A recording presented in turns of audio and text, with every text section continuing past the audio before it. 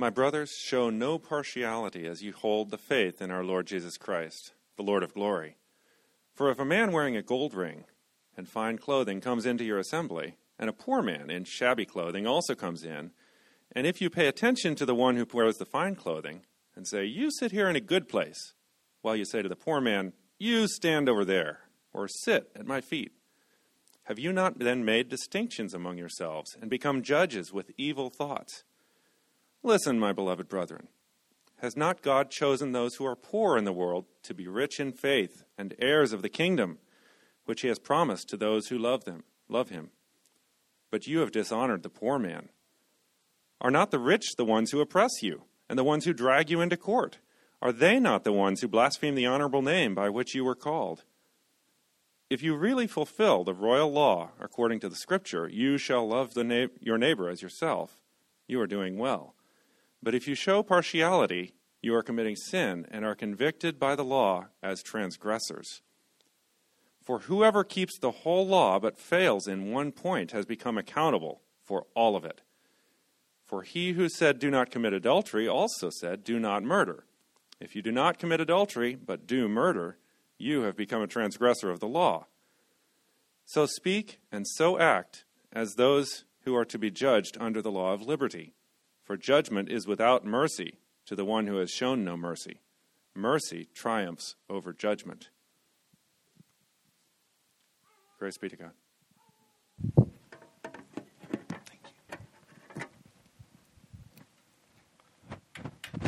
Amen.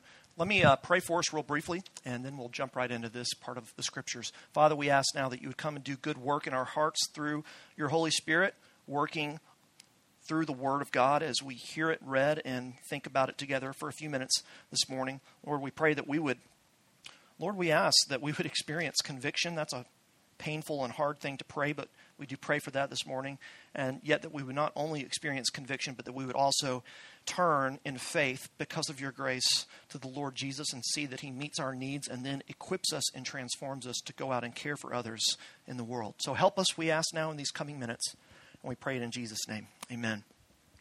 So here's a question to start this morning. If you're a Christian and you wake up one morning and decide that you want to not be a Christian anymore, how do you go about doing that? That's rhetorical. I don't need you to answer. If you want to deny the faith, how would you do it? Do you renounce your membership in the church? You write a book or a pamphlet, criticizing the central tenets of the Christian faith? Do you join the local atheist club? I don't know. How do you do it? Well, James, in this passage, tells you one way you can deny the faith. Try discrimination, or showing favoritism towards some and bias against others. James, here in these verses that were just read, counts that as a fundamental denial of the gospel, a fundamental denial of what it means to be a follower of Jesus. That's pretty crazy. That's hard to hear, maybe. And if it's true, then it demands that we take a few minutes this morning to find out what he exactly means by discrimination, by favoritism, and how we can be healed if we struggle with that in our own lives. We've been in this book for a couple of weeks now, and we've seen through James that God is deeply committed to making us whole people, or what I've called people of joyous integrity. We saw that in verse 4 of chapter 1, that James's purpose is that we might be perfect and complete, lacking in nothing. God the Father is all about the business of forming you and forming me into individuals and into a family that is characterized by wholeness, that is characterized by integrity. One way we've seen that God does that is through giving us the hard grace of suffering, the hard grace of trials. He's written about that in the first part of chapter 1. And then last time, at the end of chapter 1, we saw that God also demands, if we're going to pursue, if we're going to be on the journey to wholeness, God demands a ruthless honesty of each one of us. He demands that we look at ourselves honestly and see where we are hypocritical, see where we are double-minded, and turn from those things and to Jesus in faith. Now today, as we get to chapter 2 of this letter, God continues to speak to us through the letter of James. And today he wants us to see that integrity, wholeness, in large part has to do with this issue of discrimination. Or to put it another way, the journey towards wholeness involves journeying piece by piece, little by little, away from showing favoritism, away from the practice of discrimination. That's really the big idea in chapter 2, verses 1 through 13. Here's a way to sum up the main point. We know the gospel is making us whole people when we are leaving discrimination behind. We know the gospel is making us whole people when we are leaving discrimination behind. That's what God is speaking to us by the power of the Holy Spirit through his word this morning. So I want us to consider it honestly and openly together. Okay, 3 ideas as we think about that big point. First, we're going to talk about discrimination defined. What is it? And then 2 reasons why it's so bad. Discrimination is anti-gospel and discrimination is anti-law. So discrimination defined, discrimination is anti-gospel, discrimination is anti-law. You ready?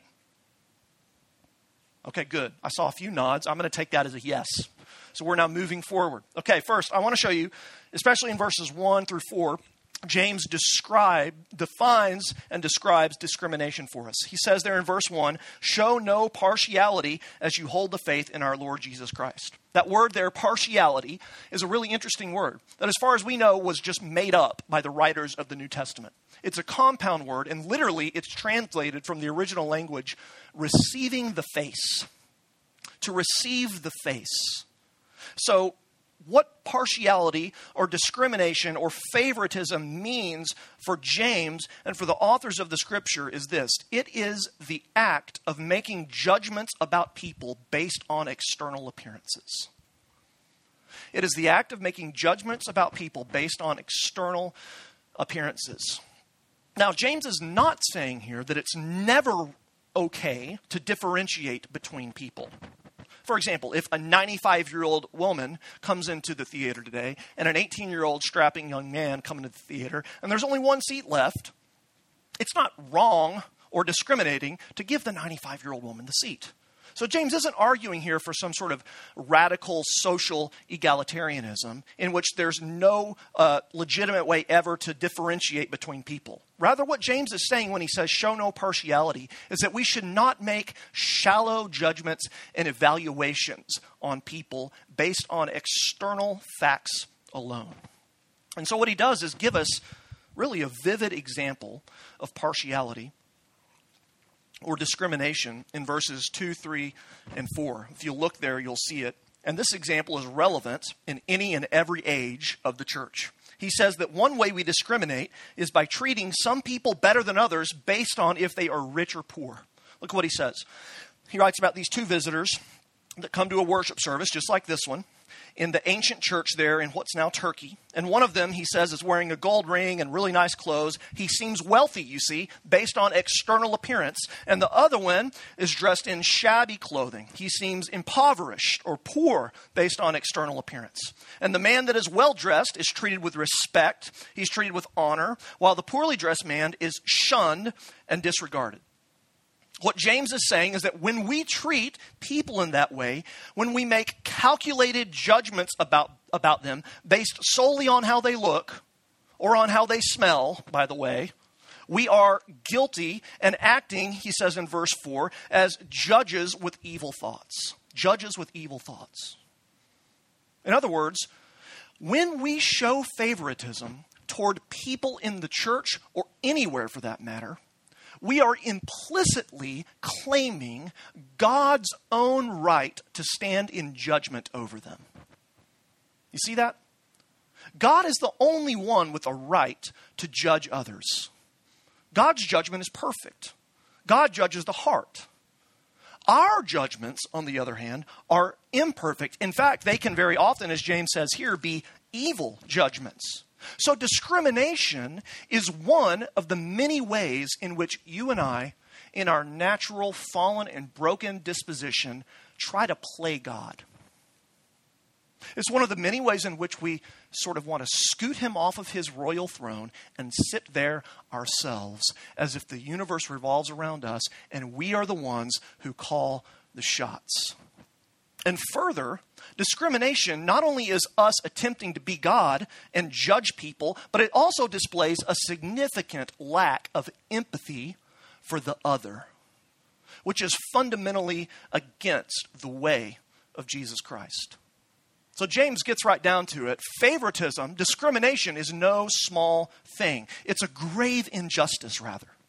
It's a significant bit of double-mindedness and hypocrisy.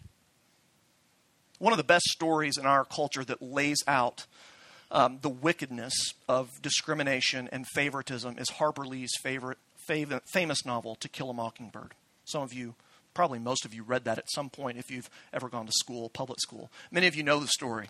At one point early in the book, Atticus Finch, who's the protagonist, says to his daughter Scout, the other main protagonist, he says this: "You never really understand a person until you consider things from his point of view, until you climb inside of his skin and walk around in it." And then much later in the story, after the children in the story have been exposed to the vicious racism in their small Alabama town, Jim, one of the other characters, in really a moment of deep pathos and reflection, says this to Scout: "If there's just one kind of folks, why can't they get along with each other? If they're all alike, why do they go out of their way to despise each other? Scout, I think I'm beginning to understand something. I think I'm beginning to understand why Boo Radley's stayed shut up in the house all this time. It's because he wants to stay inside." If anyone is to put off the favoritism, the discrimination, the partiality that so often seems to define our culture, it is the follower of Jesus Christ, you see. So it's worth asking. As James again is calling us to, it's worth asking ourselves the hard questions. In what sense or in what way are you guilty of showing partiality? In what way are you guilty of discrimination? How and when do you cast judgment on others based solely on external appearance? Of course, deeply woven into our history in America in particular is one of the best examples of that, the great sin of racism, right? Let's not be so naive as to believe, and I'm going to say some hard things to you here, I want you to listen. Let's not be so naive as to believe that we are innocent of such a sin, individually or corporately. I mean, do we not still at times discriminate based on the color of skin rather than the content of character, as Dr. King put it? Do we not quietly sometimes laugh or make racist jokes in the past or in the present? Do we refuse, as Harper Lee says, to climb inside another's skin and walk around in it and assume that we know and understand their experience, particularly as a minority in America, when we really don't? Do you immediately ignore the stories or the pleas of African American or Hispanic brothers and sisters? Or immediately assume that they're just trying to, quote, play the race card and ignore what they're saying? It's undoubtedly one of the many ways deeply woven into our broken hearts that we tend to show partiality and discriminate. Another way is in the example James gives. It's pertinent for us as well. How often are we really guilty of drawing conclusions about someone's abilities or character or worth based on their occupation or their salary, or what we think their salary might be? Do we privilege those who are able to give more in our congregation and treat them with special respect? Do we devalue and ignore the poor and the gifts and the character that they bring because of our selfish, discriminating calculations? A third example is just, the idea of background or likes or interests. Isn't it much easier for us to want to be around people that are like us, people that have the same interests as us, and to just ignore, if not shun, those who are more difficult to know and to relate to? Is that not why cliquishness is so often a major issue in local churches? How often do we really make an effort to really value and befriend and spend significant time with and serve those who require deep work and empathy and understanding for us to really know? Friends, there's literally millions of ways, a myriad of ways in which our own hearts our own hearts reflect exactly what James is calling us to reject here. We so often find ourselves in the place of judge, with evil thoughts, showing partiality as we at the same time attempt to hold our faith in the Lord Jesus Christ. So that's what discrimination is. James defines it and then gives us a very vivid example.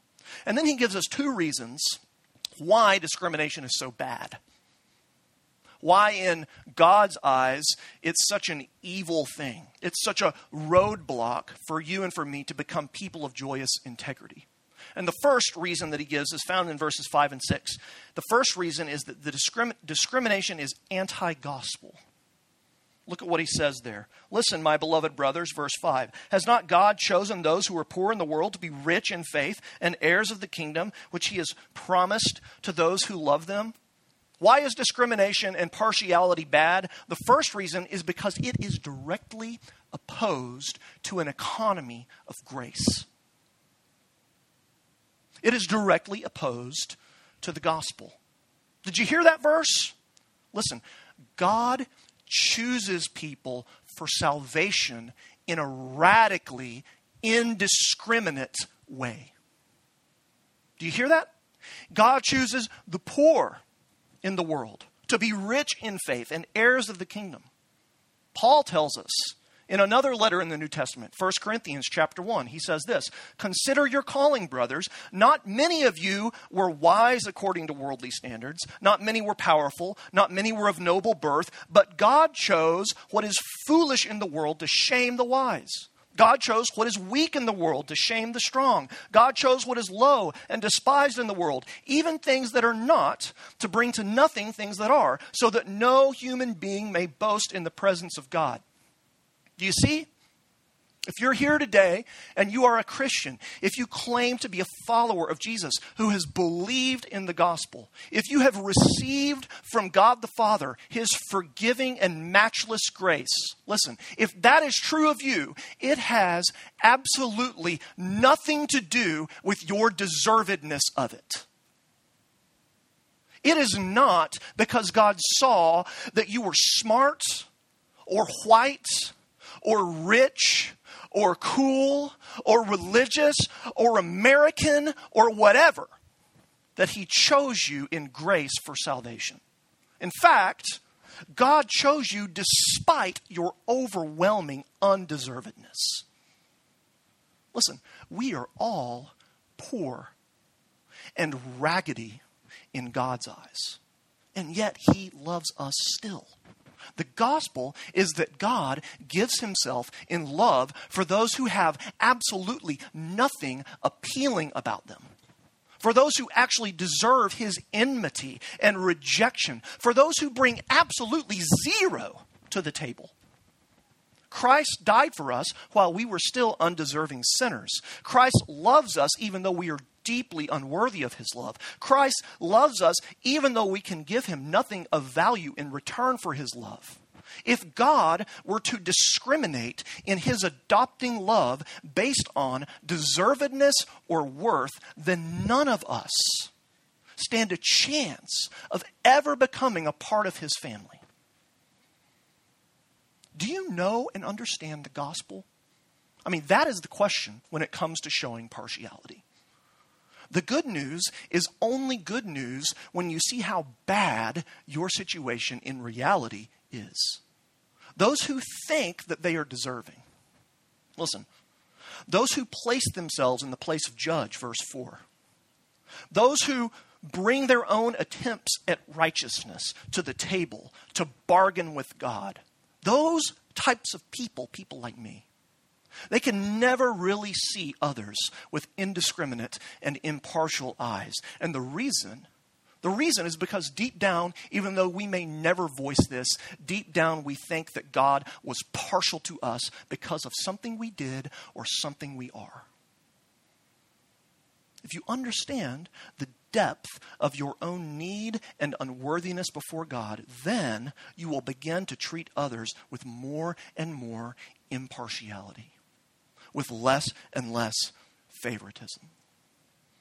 Listen to what Tim Keller writes in Gospel in Life, one of his books. A merely religious person who believes God will favor him because of his morality and respectability will ordinarily have contempt for the outcast. I worked hard to get where I am, and so can anyone else. That is the language of the moralist's heart. I am only where I am by the sheer and unmerited mercy of God. I am completely equal with all other people. That is the language of the Christian's heart. A sensitive social conscience and a life poured out in deeds of mercy to the needy is the inevitable sign of a person who has grasped the doctrine of God's grace. Why do you discriminate? Why are you partial? Why do you play favorites? Because in those moments you do not really understand or believe the gospel. Because you have forgotten that God, were he to discriminate against you for any reason whatsoever, would cast you out of his presence forever. So as the gospel is taking root in our lives, changing and forming us by faith, as we're more and more understanding our own condition as sinners in God's eyes, and more understanding the great grace of Jesus for us in his death and resurrection, we more and more treat others not based on what they look like or what we think we can get from them, but based on an impartial, indiscriminating mindset. Discrimination is anti-gospel. Interestingly, and thirdly, James also tells us that discrimination is anti-law. That's another reason it's evil. He writes in verse 8 that favoritism contradicts what he calls the royal law, and then he quotes from the Old Testament, "You shall love your neighbor as yourself." If you're familiar with the scriptures, you might know that that's the way Jesus Christ summarizes the entire law. The entire law is, you shall love God with all your heart, and you shall love your neighbor as yourself. And then James immediately counterpunches. He expects us to return a jab, and so he gives us a few body blows in 9, 10, 11, 12. What do I mean? Here's what I mean. James understands that we tend to minimize our discriminating behavior. We tend to minimize our tendencies towards favoritism and partiality. And one way we do that is by saying something like this. I might do this from time to time, James, but it's really not that big a deal because by and large, I'm pretty good. By and large, I'm doing pretty well. I'm a law-abiding person, percentage-wise compared to, the rest of the population. Surely, sometimes you're right. Okay, sometimes I play favorites, but come on, I haven't killed anyone. I'm not sleeping with another woman. I haven't committed adultery. On the scale of merits and demerits, surely my partial attitude and lifestyle can't be that big of a deal. That is the mindset that James counterpunches. Here in 10 through 12, he says that not only does the one who discriminates not get the gospel, but the one who discriminates actually doesn't get the law either. And the first reason that the one who plays favorites doesn't get the law and is in fact anti-law is because he says the law cannot be divided up. You see that there in verses 9 and 10. Rather, the law is a unity. Whoever keeps the whole law, verse 10, but fails in one point has become accountable for what? For all of it. In other words, if you break one part, you break all parts. The great Roman moralist Seneca once said this, he who has one vice has them all. Think about it this way. Imagine that you have a huge glass vase on your mantle in your living room. And that one day the kids are playing baseball in the house. This is going to go well, right? They're playing baseball in the house even though you've told them that they shouldn't play baseball in the house. And one day a ball gets hit by a bat and it strikes the vase and the vase begins to fall. But the oldest kid at the last minute catches it and it just kind of hits the mantle side and one big crack is there in the vase. And so the oldest son, he puts the vase back up on. Isn't that bad? Let's turn it this way, right? Mom's not going to notice. Yeah, right. It didn't shatter into a million pieces. There's just one little crack, one little piece of glass out. Well, the point is it's still broken. The entire vase functionally is worthless. Even though it didn't shatter into a million pieces, it's still broken. That's what James is saying about God's law. And then he also says that the person who discriminates and shows favoritism can't, so he says they can't appeal to other laws that he or she thinks they have kept to get them off the hook, right? But then he says that the one who plays favorites is anti-law because loving other people or being impartial is not just some peripheral part of what God wants from us. That's not that big of a deal to him or to us. The reason James quotes the Old Testament, love your neighbor as yourself, is because he wants us to understand that partiality is to violate the very substance, the very center of what it means to be a lover of God's law. It's a central piece of his good law, his good will for our lives. And the reason is because it's a central piece of his own character as God. He tells us as much many times in the Old Testament. Just one example, let me read from Deuteronomy 10. For the Lord your God is God of gods and Lord of lords, the great, the mighty, and the awesome God. Listen, who is not partial and takes no bribe. He executes justice for the fatherless and the widow and loves the sojourner, giving him food and clothing. Love the sojourner, therefore, for you were sojourners in the land of Egypt. You shall fear the Lord your God. You shall serve him and hold fast to him, and by his name you shall swear. So to discriminate is not only to violate God's law, it's to live in contradiction to who God in his essence is. It's to be, in a deep and meaningful and resonant way, both anti-gospel and anti-God. So it's a big deal. And what James is saying is until you see the significance of this failing, and until you're willing to work on it, to turn from it, to repent, you can never become a whole person. You can never continue down the road towards joyous integrity. That journey involves the process of becoming less and less tied to showing partiality, to discrimination. And as we come to see and believe in the gospel more and more, as we've already said, we reflect the nature of the gospel more and more, and the nature of God's character more and more, by not judging others based only on external appearances. I said last week that James is like a spiritual punch to the stomach. It really is. You know, every week. James, to be honest, James has been working me over like a rented mule. And it's bad. He's tearing me up every week. And I hope that you feel some of that too. Because I want us to understand that this is God's good and hard grace to us. He wants us to see ourselves rightly so that we could move down the path towards wholeness, the path towards integrity, the path towards a full life. And one way to think about this is to read from Anne Lamott. I just want to close with this quote. This is a great quote from her.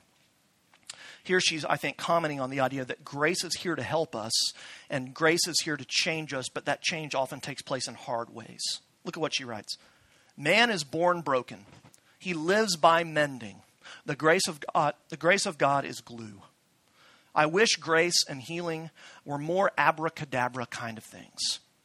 Also, the delicate silver bells would ring to announce grace's arrival. But no, it's clog and slog and scooch on the floor, in the silence, in the dark. There is grace for change, superabounding to each of us through Christ's death and resurrection. Let's pursue it together, that we might be formed more and more into his image and love our neighbor as ourselves. Let's pray.